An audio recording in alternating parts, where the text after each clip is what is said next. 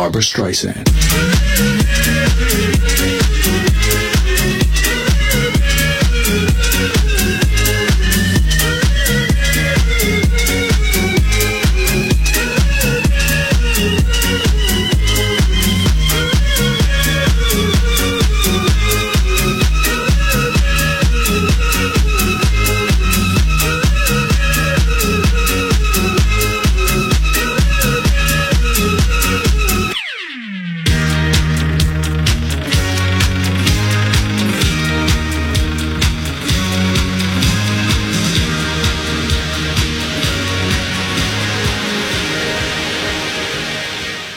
Barbra Streisand.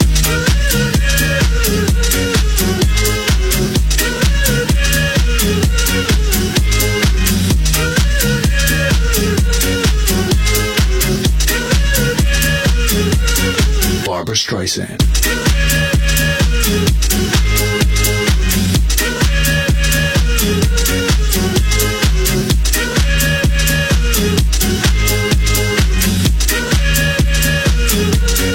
Barbra Streisand.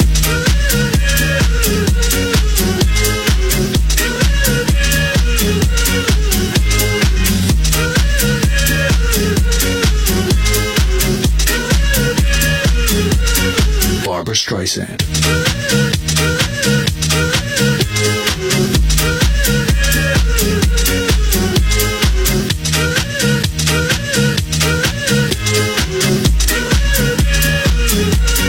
Barbra Streisand.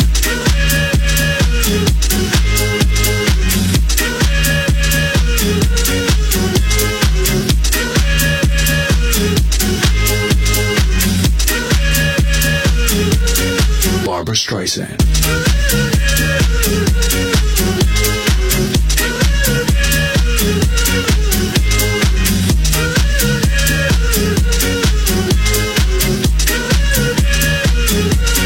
Barbra Streisand.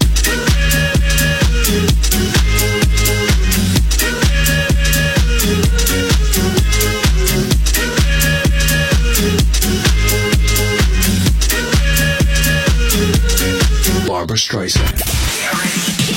Moscow's hit music station. Capital FM. Capital FM. Capital Sports with Alan Moore. Welcome back, ladies and gentlemen, as Andrew Rees, he is exiting stage right as I'm looking.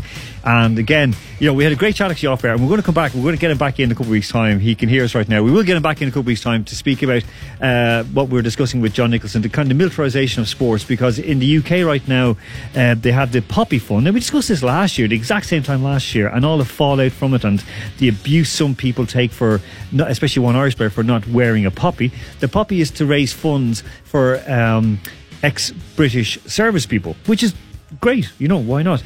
But it's for veterans of all wars and so on. So in Northern Ireland, they have a very, obviously, a difficult relationship with the British military. And a lot of people don't really want to be part of it, but there is a kind of bullying, and you have to do it, or you're going to be showing up. Now, before we go anywhere, we're going to get Cillian O'Carroll, of course, to speak about rugby in just a moment. An event took place today, and it's something I just rolling it back a little bit. I tweeted about it earlier on. A great broadcaster, radio and TV, radio he's phenomenal, called Gabriel Byrne, an Irish broadcaster. He passed away today. He was 34. He was 85. Sorry. A terrific person, a person who basically I would have grown up with listening on the radio. And the one most important thing that he said was about speaking truth and sort of like being brave and saying things out. No, he didn't always follow through on it, but he was a person who kind of inspired a lot of people. And I can just say that back in '96, my first Christmas, I was over playing, of course, football in Canada, and like listening to kind of like treading in, like barely listening to his broadcast on Christmas Eve, made me feel a bit closer to home. And I was able to phone and give greetings to everyone at home. It was cheaper than a phone call to my family, because it would sit on for 20 minutes. Of course, this time barely with the internet. A couple of years later, I was there on the internet in 1998 and listened to his final show on the air, and it kind of was that emotional moment where it's like the end of an era. So just there's these inspirational broadcasters, people who, you know, on TV, he was the best. He was brought up to America. He wanted him in America because he was just so good. But anyway, Enough of that. So I'll say on the right hand of God, we'll let him rest. Okay, so we're going to go over to Ireland anyway, to Cillian O'Connor. Cillian, you're hitting us loud and clear? Yes. Very good. I was just giving a little bit of a sort of a few words about Gay Byrne. I mean, what is it like back home? I mean, it's like a lot of people are kind of remembering him and like funny moments, sad moments. Yeah, I suppose, like you said, I suppose everyone grew up listening to him and watching him. I mean, would you have been? No, you've been probably too young to really remember him in his heyday, I guess. No, you're being very kind there. I would. I'm pretty sure I was around in his heyday, and yeah, I suppose it showed what a good broadcaster was, in terms of what has followed. And I suppose that's the best thing that can be said. Okay, I mean, there was one moment where there's a kind of a hidden camera where he was set up with another Irish broadcaster, Mike Murphy, where they were posing as French football fans and they were distracting him, and like from doing his piece about a university in Ireland. So he's in a piece of camera, and eventually he turned around and started like cursing these guys out, and of course then they were so shocked they said no, it's us, and he kind of fell apart with it, or felt like he was like laughing about it. Cillian, listen, the main reason we're on, of course, is because of the Rugby World Cup, which finished on Saturday morning. Now we knew how the final game between New Zealand and Wales was going to end up, because New Zealand hammered Wales 40-17. The World Cup final, if you were listening to any of the English media in the build-up, was a foregone conclusion, but it didn't quite turn out that way for England against South Africa.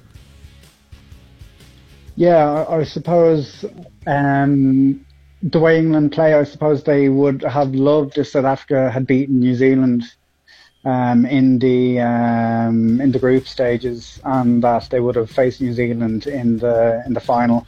And as it turned out, even the way Wales played South Africa in the semi-final, it just didn't suit the type of play England have, and obviously losing Kyle Sinclair inside 2 or 3 minutes didn't help things, and a huge dose of humble pie for poor Eddie Jones.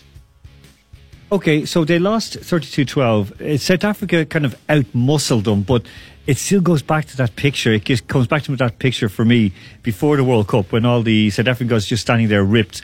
So it was kind of like the appliance of science for both sides, but the South Africans just did it a little bit better or had more talent. Yeah, I suppose South Africa have never been, I don't know, as far as I've seen them over the years, they've never been a completely flair team like New Zealand. They've trudged through victories and haven't really bothered which way they came once they came. I suppose that, I don't know, to a certain degree, England just didn't have anything in response to it's a bit of a cliche to go on about physicality in rugby, especially in the World Cup final, but it just seemed like the whole stage just completely took them by surprise. The handling errors that the likes of George Ford or Ben Youngs was doing, and when you look at Ford, Danny Cipriani must be sitting at home just going, what on earth possessed Eddie Jones to leave me out of the entire World Cup squad. I don't know, I think it was Eddie Jones who said today that the squad they have, or that they will have for the Six Nations, is going to be kind of working towards the next World Cup. So that'll be very interesting and telling in terms of the players he picks, and maybe, I don't know, it's not a huge characteristic of rugby coaches to completely out with the old and with the new. So I'd say there'd be I'd take anything Eddie Jones says at this stage with a pinch of salt. I mean, it was great, of course. The nice story for South Africa with Siya Kolisi, the captain. I mean, he had a great, very interesting background. Like where his mother was 16 when he was born, she died when he was 15. His grandmother, or his now deceased grandmother, raised him, and so on. He's a person of colour, so it was like. So it might be felt it was very important for him to be standing up there, lifting the trophy and captaining the team. Can we say that this is a feel-good win for South Africa? Like, how do you personally feel about this whole, the whole circus around the World Cup and around South Africa in particular? I don't know. It's very strange that Felix Jones, someone who wasn't really involved much or at all in the Ireland setup, would be taken on board with South Africa. Obviously, there is the Rassie Erasmus link with Munster. 4 years ago, I couldn't have seen this, but it's rugby. There's at best 8 teams that can compete on an international level. And despite Japan pulling off a shock or two every 4 years, it's not the global tournament people kind of expect when you turn on a World Cup in any sport. Feel good factor. I don't know. I think it's a. On one side, it's a little bit condescending to just go, "Oh, isn't it great that South Africa, won the World Cup?" They've tied New Zealand with winning it 3 times. I suppose World Rugby were patting themselves on the back in terms of the competition that they put on Japan and the kind of growth that they anticipate the World Cup getting. But, it's easy to say that when there's a global tournament and, broadcasters from all over the world in your country and showing a sport. Kieran Reid is moving to Japan and playing for one of their teams. But, the level that he'll be playing at, Shane Williams went there when he was so far past his best. For real change to happen, I think in World Rugby, they need to, they need to stop kind of pandering to the big 8. If there is 8 teams there, but they have to put a lot of money into developing the game. They spoke before the World Cup about how they gave money to the Pacific Island teams to develop in terms of coaching, in terms of management staff. They weren't good enough. Well, I mean, that's the whole thing. I mean, it's a lot of the money that goes in. For example, I've seen it, for example, in Croatia. Money would go in, but it kind of disappeared. And then you've got like the chief coaching officer for the country is a guy who was basically banned for life from playing because he was done twice he's done twice. He went to France to play and was done, and then came back and was done again. So, I mean, it's like, do we really, is this the right signal to be sending out? In saying that, like with the development, there are more countries playing, and of course, Russia got a bit of with Artemiev, the captain of the Russia team here.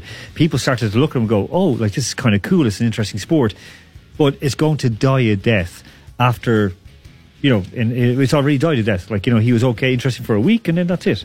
So, what can World Rugby do to make it a bit more long term? I don't know. I suppose even in the UK this week, there was hardly any coverage in the media, and I suppose it's. There we go. Killian, is he still there? Killian? Yeah, you still there, Killian? Okay. Have we lost Killian? No.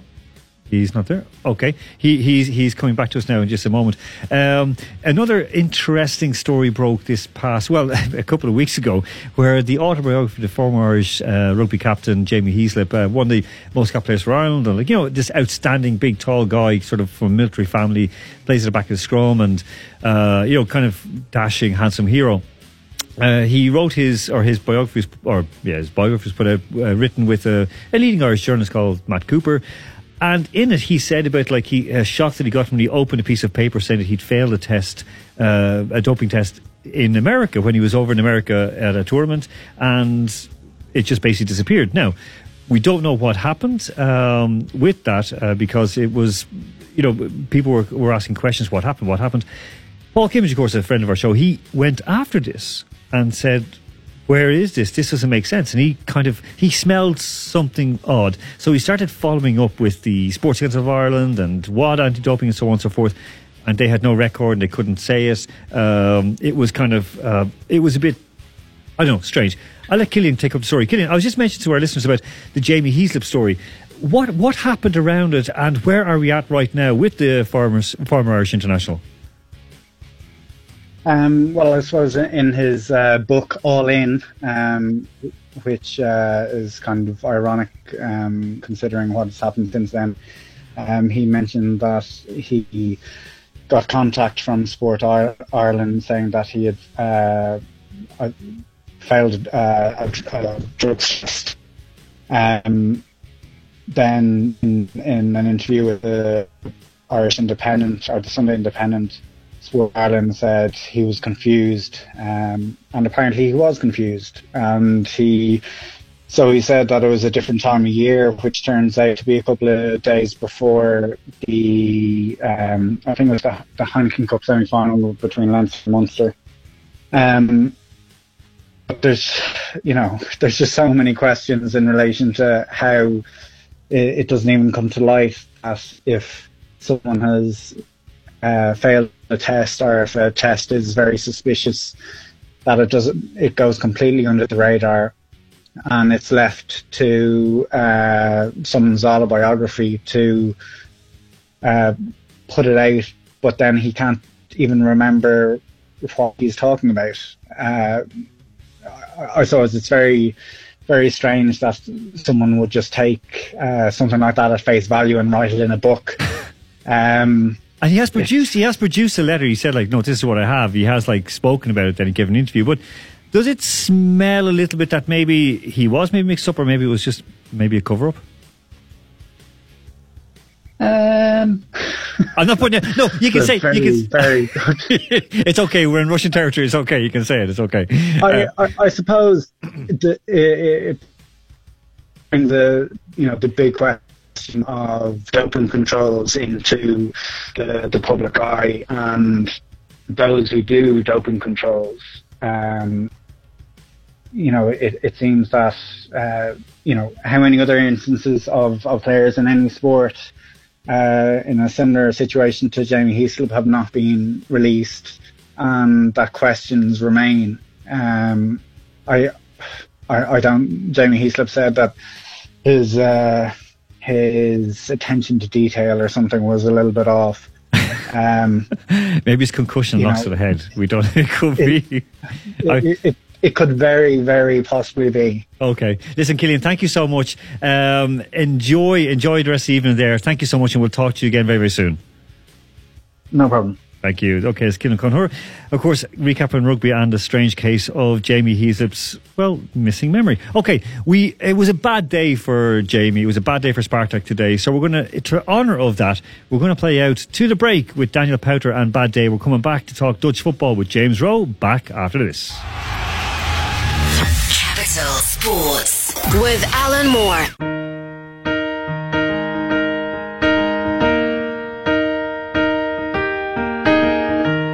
Where is the moment we needed the most?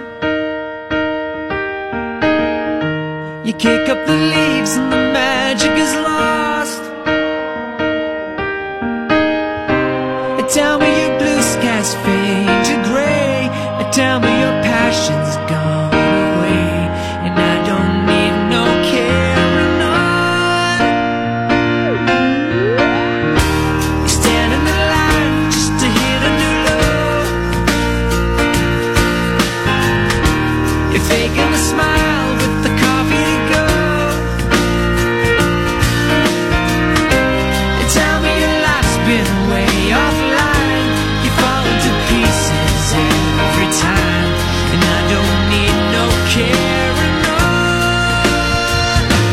you had a bad day. You take it one down.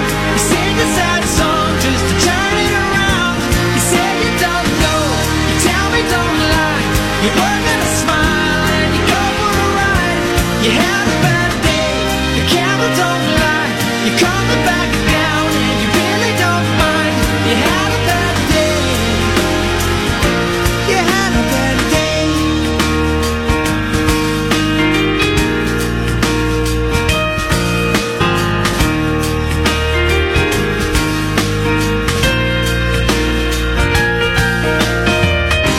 Well, you need a blue sky holiday. The point is they laugh at what you say, and I don't need no caring. You had a bad day. You take it one down. You sing a sad song just to turn it around. You say you don't know. You tell me don't lie. You work and a smile and you go for a ride. You had a bad day. The camera don't lie. You're coming back down and you really don't mind. You had a bad day.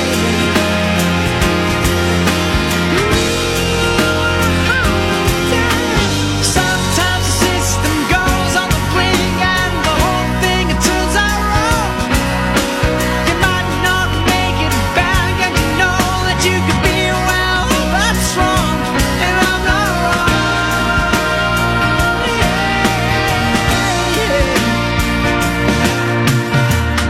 So where was the passion when you needed the most?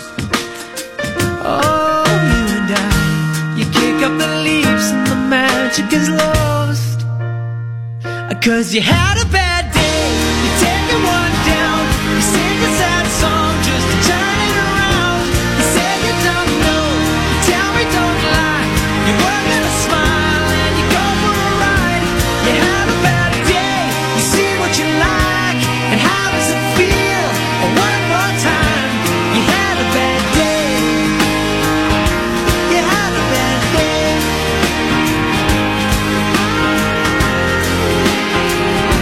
Had a bad day.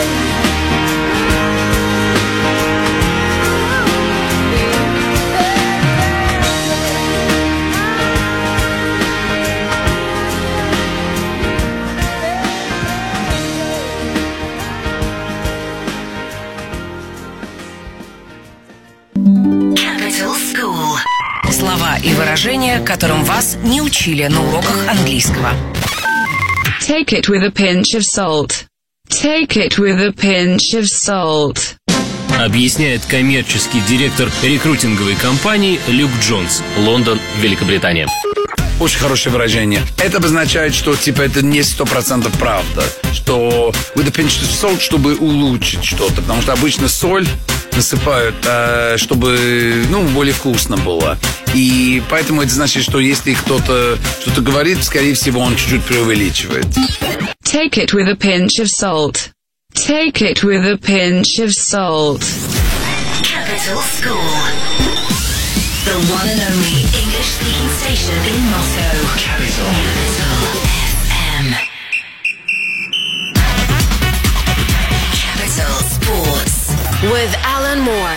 Welcome back, ladies and gentlemen, boys and girls, to Capital Sports here on Moscow's Capital FM. I am Alan Moore, so I'm still here. We have another. We're in we're almost coming to the last little lap, shall we say, of it. So, in just a moment, we're going to bring up James Rowe, who's going to talk to us all the way from the Netherlands about what's happening over there. But again, we're going to just recap again on those games that are coming up this week in the Champions League, because some huge ones. Tomorrow night, of course, we know Zenit are home against Red Bull Leipzig. That is kicking off at 9 o'clock. Okay, so get that in. And after that game at 11 o'clock, Chelsea playing Ajax Amsterdam, and of course Liverpool at home against Genk. Now, on Wednesday, that's the one that interests us. It does interest us most, in all fairness. 9 o'clock, 5 minutes to 9, Loco playing at home against Juventus. Now, two of our people have said that Loco could get a draw, or should get a draw, and of course Andy Mack said it's going to be a 1-0 home loss. After that, if you're still awake after that game, if you haven't frozen, Man City are away to Atalanta in Italy, so a bit warmer for them there. Bayer Leverkusen, that's in the same group as Loco and Juve, that is on 11 o'clock against Atletico Madrid, so that is one to watch. But the one that I think is going to be a cracker, folks, trust me on this, It is going to be Real Madrid and Galatasaray. I think Galatasaray are really going to put it up to Real Madrid, so be ready for that. Now, Arsenal's game has been moved forward, just so you know, against Guimarães out in Portugal. They are kicking off at 10 minutes to 7 Moscow time. That, of course, is on Wednesday as well. Of course, that's the Europa League, but they've moved a day forward. Now, of course, we also know that CSKA, our own Moscow team, they are in... excuse me. They are in action in the Europa League, and... well, I'm going to bring up the Eintracht Frankfurt are playing as well. They're playing against Standard Liège. They're playing 5 minutes to 8. Okay, but CSKA Moscow, they are down in the beautiful, beautiful city of Budapest against Ferencváros in one of the most wonderful looking stadiums from the outside. Just absolutely wonderful. That kickoff is at 11 o'clock on Thursday evening. All right, so we're going to go all the way to the Netherlands to a friend of the show, James Rowe. James, how are you doing? Can you hear us loud and clear? I can hear you loud and clear. Good evening, everybody. How is everyone? Oh, listen, we're super. I'm just getting the thumbs up there from that Double N. Okay, huge news today in the Bundesliga, which is directly related to Holland. Mr. Ten Hag could be going to take up the vacancy in Bayern Munich. It's possible. It's possible. I'm having a bit of feedback, my end, and a bit of an echo. I hope that's not a problem. No, you're loud and clear for us. Okay, no, well, just to give the listeners a bit of a background information, Ten Hag was the coach of the Bayern Munich second team when Guardiola was there. Ten Hag, by his own admission, has stated that he would like to return to Germany and primarily become a Bundesliga manager. And it's been known for quite some time here in the Netherlands that Bayern Munich are looking at him. And reports came out on Saturday that they were gathering pace. Only here in the Netherlands, they're very hot on the lengths of contracts and and necessary compensation. So the current information is that Ajax are not. They'd ideally like to let him finish the season, and obviously they're stating that he's not available until the summer. But as you say, nothing is sure in football. It should be an interesting few days ahead. Well, I mean, tomorrow they're, of course, playing against Chelsea away in London. I mean, I know you don't have a soft spot for Chelsea because you're an Arsenal fan. Would you be hopeful that the rumours around Ten Hag are not going to knock the team off?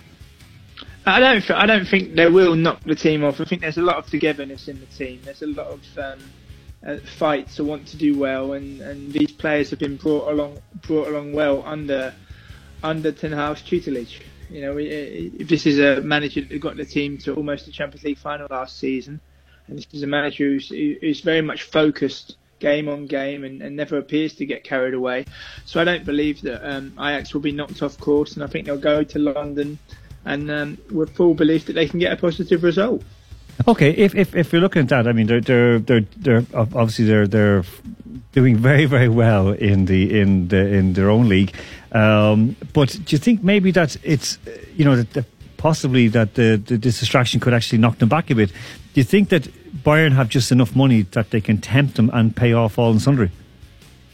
Well, I also think it comes down to ambition.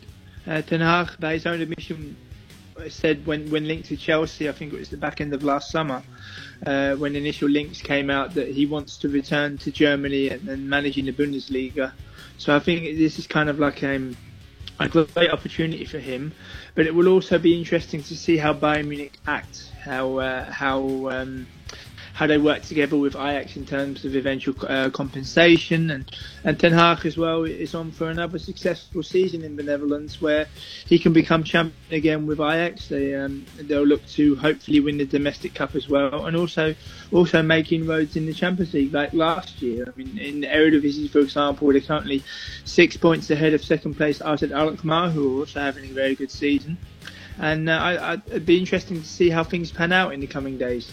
I mean, okay, you know, Bayern, we'll move back from this in a moment, but Bayern, they are fourth in the league. They're only 4 points off top spot and only a point off second place. Borussia Dortmund in second, Red Bull Leipzig in third. Mönchengladbach are still top of the table.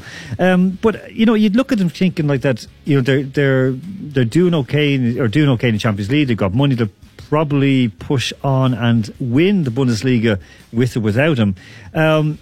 But do you think that it's almost better for his capital that he can maybe look to go to maybe a better club? Maybe the Arsenal job might open up? Possibly, but sorry. Yeah, I said that maybe the Arsenal job might open up for him. Possibly, it's possible. But as I say, Ten Hag's personal preference is to return to Germany. That's his personal preference. That's what he would like to do. He would like to return to Germany and manage in the Bundesliga at a top club. And you really can't get any bigger than Bayern Munich. Yeah, that is true. I mean, they're always going to be challenged up at the top of Europe as well. Okay, looking at his Ajax team, of course, we have the former Russian favourite, Mr. Quincy Promes. He is knocking in the goals right now in Holland. He's in great form at the moment, isn't he? He's in tremendous form, and he's also playing with a huge smile on his face. He's very happy and very settled at Ajax, and he wanted to return to the Netherlands, and obviously with his time at Sevilla. But as I said when we spoke before, he's always extremely positive about his time at Spartak Moscow, and he's never once said about the experience not helping him in his career. And it was also nice for him to become champion in Russia and also win the Russian Super Cup, I believe. Yeah, I mean, he was a terrific player when he was here. We kind of always wondered where would he move off to. He's still young enough, though, isn't he, to maybe to have a shot over in England or something? I mean, would you reckon that he might take a chance and go to England? He's only 27. It is possible, but I believe that depends on the club. It really depends on the club that wants to sign him. I mean, if you look at his career in general, he had a very good spell at Go Ahead Eagles here in the Netherlands, and then signing for Spartak Moscow and then on to Sevilla, gaining more Dutch national team caps as well, and then becoming important and becoming a key squad player at international level. But I think in terms of going to England, I think it primarily which club comes in for him, because obviously Ajax are the biggest club in the Netherlands. There's progress being made in Europe as well, and the opportunity to win domestic honours. So it would have to be a very tempting club in that respect. Okay, no, that's fair enough. Just on the topic of Spartak, of course, they paid a huge amount of money for the 21-year-old, will soon be 22. I'm saying Gus Til, and he is, he's quite an impressive young player. He's over here, of course, he's a midfielder. What can you tell us? How is he rated in Holland? Because he's won one cap, but it's been quite a time since that. Well, he's rated as a very mature player, and he's definitely that. He was captain of AZ Alkmaar before signing to Spartak Moscow. And Gus Til, to give the listeners a bit of a fact, he was actually born in Zambia. That's his place of birth, because I think his father would work and do a lot of international business. But he's very highly rated, a very mature player, very level-headed, and with a good. You can feel his presence on the pitch now in terms of goals and assists, and also for him to be so mature to captain AZ Alkmaar at a young age before signing for Spartak Moscow is something very impressive indeed. Why has he not won more caps for Russia or for Netherlands? Because it was his first and only cap was over a year and a half ago. I think that's due to the midfield that he's competing against. He's competing against players with the likes of Frenkie de Jong at Barcelona, Donny van der Beek at Ajax, and Wijnaldum, of course, is a very important part of Liverpool. I think he's just in a position where it's a very good squad, and it's a stronger squad than in recent years. But his time will definitely come. He has great characteristics in terms of leadership and maturity, and to captain AZ Alkmaar at the age of 21 is no mean feat, and a very key factor in terms of his development as a player going forward. Now, he is, of course, here on a 4-year contract, but people are looking if he's going to move away, if they could keep for a couple more years, it will do well. Now, of course, he came in the same time as the son of the former, Swedish great Henrik Larsson, Jordan Larsson, who has been in the goals here since he's come to Russia. But he used to, of course, play with NEC in Holland. That was where he went to go for, as he said himself, his football education. What can you tell us about how he is viewed in Holland? And do you think that Spartak is the right place for him as well? Well, I think in terms of NSA, NSA are a club that very much always believed in youth, and they've had a bit of a tumultuous time in recent years with relegation to the first division. But they had one of their recent managers was a German manager called Peter Hibala, who I was lucky enough to interview, and he was telling me about when he was in charge of the club, about believing in youth and giving the youth players an opportunity.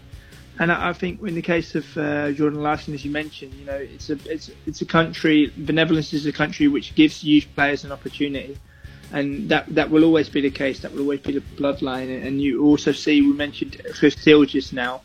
At the age of 21, to captain Alkmaar, and it was interesting because with Chris Till, just going back to Chris Till quickly, when the rumours were rife about him signing for Spartak, he didn't give too much away. He was extremely complimentary about RZ and wanting everything to be done properly, but also fully aware of the size of a club like Spartak Moscow and the opportunity that he had before him to sign for the club. I mean, again, like Spartak are, they're always in public eye, and of course they're always going to be at least competitive in Russia. So this season it's not great for them, but they seem now to be recovering from that a wee bit. Listen, moving back onto your own work at the moment, you've had a very, very interesting piece just this past week. Can you tell us a little bit about it? Interesting piece. Can you hear us? You fell away a little bit. Oh, sorry. Yes, sir. I was just... Okay, can you hear us? Yeah, it's just when you was describing the piece that you fell away. So I just I'm sorry. Just about your quiet about. My apologies. Just about your most recent piece about Lee Clark Yes. and sort of like his development. So if you just quickly capture the essence of the article, so we're going to tweet it out right now on our account because it is well worth a read, James. Thank you very much for your kind words. It's very much appreciated. As listeners may know, I interview professional players and managers on a regular basis, and I write for World Football Index. And I spoke to Lee Clark, the former Newcastle, Sunderland player, also Fulham as well. And he's now managing Blythe Spartans. And when I spoke to him, he spoke about the challenge of managing such a club as Blythe Spartans and the overturn of players. When he took over, there was 16 departures, and there was an awful lot of work to be done. But he remained completely positive and wanting to stabilise the club and for them to look up in the football pyramid. He also reflected on his time at Birmingham City. And the honour it was to manage a club of that size and very much being attached to the area. When reflecting on his club career, speaking about playing under such great managers and playing for the likes of Newcastle and playing in Europe for Newcastle and Fulham as well. And he was saying as well that he's very happy and very content at the level he is now. He was very ambitious to get back to a higher level, but one thing I try to do, guys, is I always try to capture the essence of every professional footballer or manager that I'm lucky to speak to. And unfortunately, with World Football Index, I can basically go anywhere in the world, and people can check the link with to World Football Index, and on my Twitter feed it's the link to the bio of all my interviews. Perfect. I always say that everybody's got a story to tell, and it's about the background information and the little facts and the little figures that correspond to that. And I must say finally about Lee Clark as well. He often said about studying the managers he played under, such as Sir Bobby Robson, and how good he was, that he was so he was always thinking about the game from a young age, always thinking about how to progress and development and team selection and what could be best in terms of training. Okay. And that led him to start taking his coaching badges, and he managed to achieve that at the age of 19. Perfect. Listen, James, thank you so much for that. It's well worth the read. We've just retweeted it on our account. Thank you so much, and we'll touch again very, very soon. Thank you. Okay, that was James Rowe. We're going to go straight at the break. We're just running a little bit over time. So this is Muse and Uprising. Back after the break with Joseph Sexton down in Spain. Capital Sports with Alan Moore.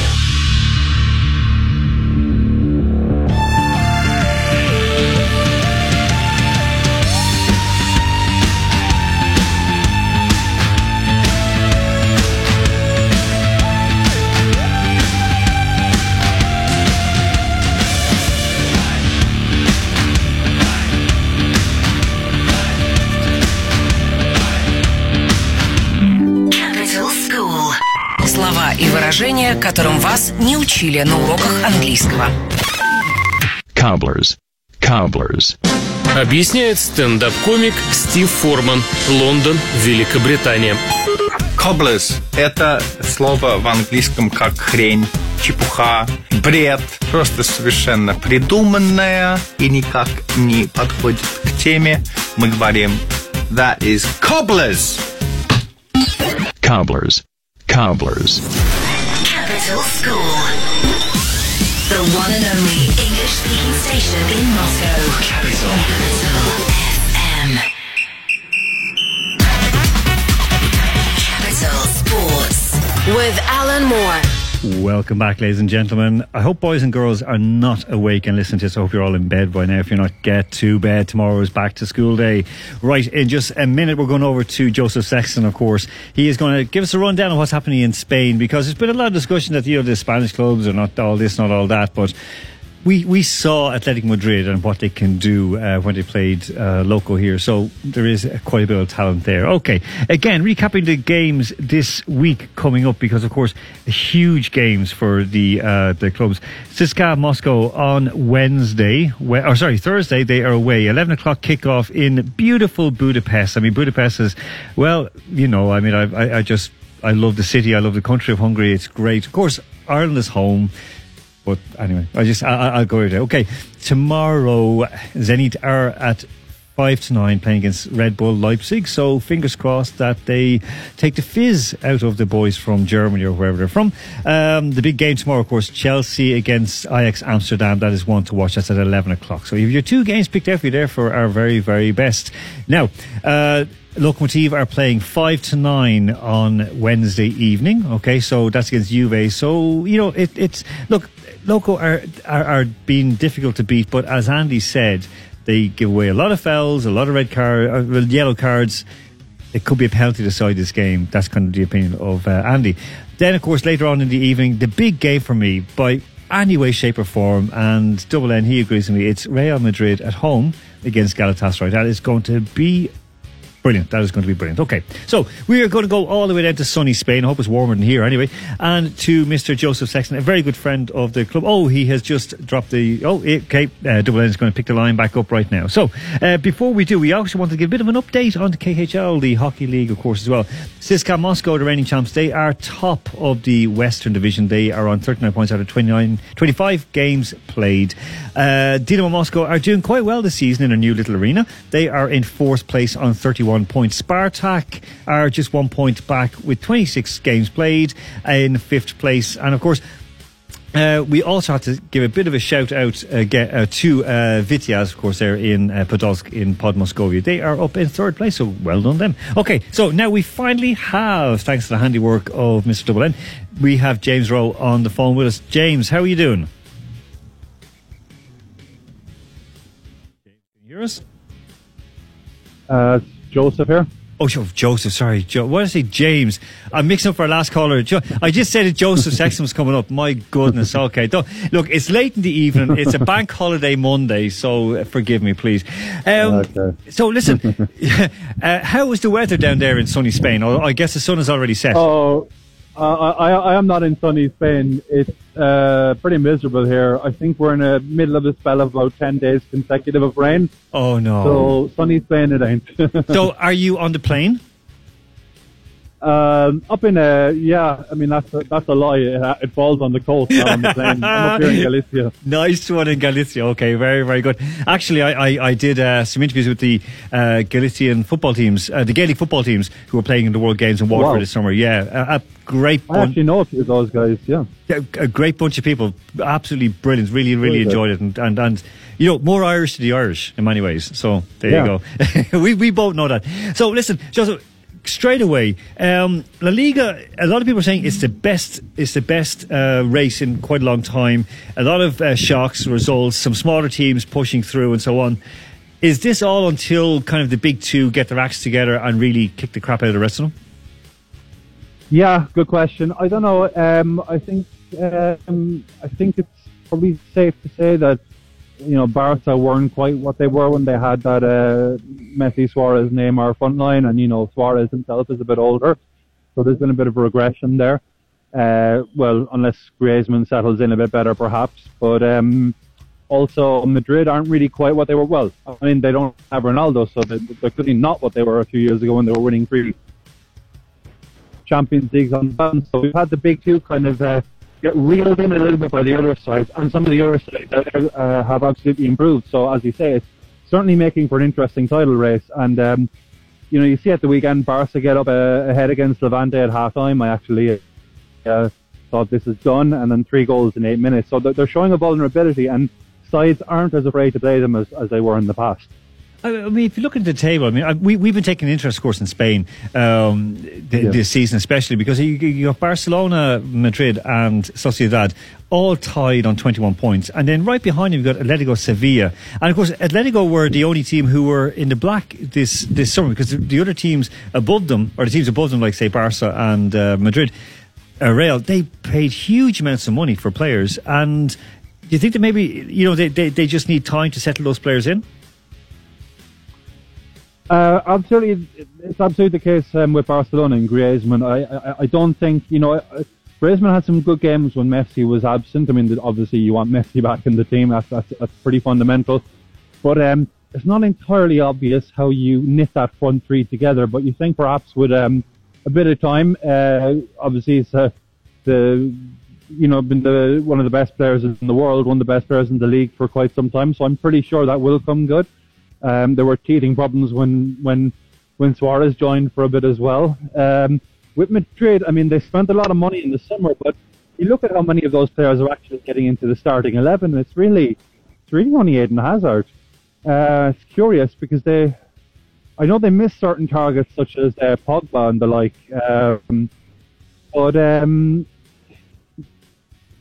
they're playing with a starting 11 that have been up for years, and in the case of the midfield, Kroos and Modric seem to be getting on a little bit in terms of the legs. So I think it could be continue to be a tricky season for Madrid. I mean, I say tricky. Look at the table, but they're not pulling away. And Barca beaten again at the weekend as well. I mean, now Barcelona, they have a game, of course, tomorrow night in the Champions League, so they're well looking at that. They're going to rectify that. They're playing at home against Slavia Prague. Now, Barca are sitting relatively pretty in their group. They're on 7 points ahead of Inter Milan, Borussia Dortmund, and Slavia Prague. But again, one slip up, and Barcelona could fall down. I mean, they need to beat. They're home against Dortmund, they're home against Slavia, they're home against Dortmund, and then away against Inter. But you would kind of still feel that they have enough to get out of that group, won't they? And to win tomorrow night. You would, but their position is entirely misleading. I watched the Dortmund game. Dortmund had a lot of chances that night. I think with some better finishing might have won it. Although, if I remember correctly, Barca, I think a Messi chance right at the end. Don't quote me, but they had a chance right at the end. But that would have been such an unjust 3 points. Against Inter, I mean, again, Inter were excellent and can feel really aggrieved to not have won that game. And although I didn't catch the first game against Slavia Prague, I was watching the other game. By all the reports, Barca made very, very heavy going of Slavia Prague. Prague had considerably more shots than them. I mean, that's a bit worrying, although I suppose, 2 of those are away. And it's not a new thing that Barcelona aren't exactly brilliant on the road in Europe. So, maybe we shouldn't read too much into anything specific this season, because they do seem to make hard going of all kinds of teams when they play away. So, it's very hard to see them having trouble at this stage now getting out of the group. It's looking pretty good. Now, of course, the group that interests most of us here is the group with Atletico Madrid, because they are joint top of the group with Juve. And we saw them here in Moscow, and they were very, very strong. I mean, first half they were kind of they were held back, and they were okay. Then in the space of 10 minutes, they scored 2 goals. And now they are kind of like odds on to qualify from the group in any case. I mean, there's Juve at the top, and then them on both in 7 points. You would expect them to at least get into the knockout stages of the Champions League, wouldn't you? Absolutely. I mean, it's set up fine for them. And they're playing Leverkusen now, who are without. I'm pretty sure they're on 0 points right now. So you think get a result in this game, and it's pretty much all set up for them. I mean, their home game, their last game is at home on the 11th of December against Loco. So, I mean, they could almost be cruising. Could be great for Loco to get a point in that to get into the Europa League knockout stage. A little bit further on, you've got then. I mean, it's a little bit tight for Real Madrid because we know PSG, they have qualified out of the group. They're through. They're on 9 points. Real are second on 4 points, and then they've got Club Brugge and Galatasaray. They're playing against. I mean, this is a tough one against Galatasaray. This is the one that, for me, is the game of the. It's at 11 o'clock Moscow time here. That is the game of that. The game of the day, actually, because I think Galatasaray are going to come to try and really put up not just a show, but actually go to beat them. Yeah, let's see. Obviously, Madrid got off to a really poor start in this group, but with the defeat to PSG, and then they were a bit lucky against Brugge. They were 2-0 down and all that. That said, looking at the table now, despite that sticky start, I mean, they are still a couple of points ahead of Brugge, who haven't actually registered a win despite that excellent performance against Madrid. They've got 2 draws and 1 defeat. So, I mean, it's hard to overstate how important that away win against Galatasaray was. It was absolutely fundamental, vital. And now, I think, having gotten over that hurdle, you think it should be pretty much plain sailing from here for a side. I've said Madrid aren't quite what they were, but of course they're a lot of clubs in Europe would kill to have the talent they have. That is true. And finally, just the last team in the Champions League, of course, is Valencia. They're home to Lille, and our Andy Mack tipped Valencia to win that game fairly handy because they've never lost to, or they've a great record against French sides, and Lille have a terrible record against Spanish sides. But they're in a tough group with Chelsea and Ajax. But you would expect them to at least get to the Europa League knockout stage and maybe nip past Ajax if things are not going Ajax's way. Yeah, I think Europa League is going to end up for Valencia. They got off to a perfect win against Chelsea. They've not exactly been great. To be honest, watching them domestically, it's very hard to figure them out. They got rid of their manager, which really upset the balance because he was very popular. He'd been very, very successful. Brought in Albert Celades. I don't really know what to make of them on the whole this season, not just thinking of this group specifically. But looking at Ajax still look a very, very decent side. So I would say qualification for the next phase, it will be a case of Chelsea or Ajax losing it, really. That's might be what it comes down to. But in terms of the Europa League, obviously Valencia, yeah, you can pretty much nail them down for that at the minimum. And listen, about Denis Cheryshev, he scored, of course, against Lille in the last round of games. Is he as highly rated there as we sort of believe he is? Well, how highly rated do you think he is? Well, he's in a super. Okay, let's move on past that, Joseph. Okay, Joseph, listen, before we let you go, what has been the most outstanding team for you so far? The team that surprised you most in the in La Liga this season? Granada, without a shadow of a doubt. They've been phenomenal. They've just come back up this season. They've even before this weekend, in fact, I think even before the midweek round of fixtures last week, they already had as many points as they had the entire last season that they were in the Primera, 20 points. This is a side that was basically rebuilt after that relegation, got up at the second time of asking, and there they are going top of the table. I mean, they're right up there. We're past the 10-game mark. Obviously, the priority for them is survival, but you look at how well they're doing, and it's just this is great because you see this every so often in La Liga. A small club comes up. I mean, I know Granada have been in the top division for a few years until recently, but a club that comes up having very little expectation, but with good management. Good management behind the scenes in terms of sporting directors, structures, that sort of thing. They can really punch above their weight. So it's really great to see what they're doing. That's great. And I'll be heading down there in December for a game too, so I'm really looking forward to that. Enjoy it. Listen, Joseph Sexton, thank you so much for your time, and we'll talk to you again very, very soon. Thank you. Okay, it was Joseph Sexton. We're going to go straight out. Double N, thank you so much for your work on the phones today and tweets as well. Folks, we're going to go straight out. It's Imagine Dragons on Top of the World.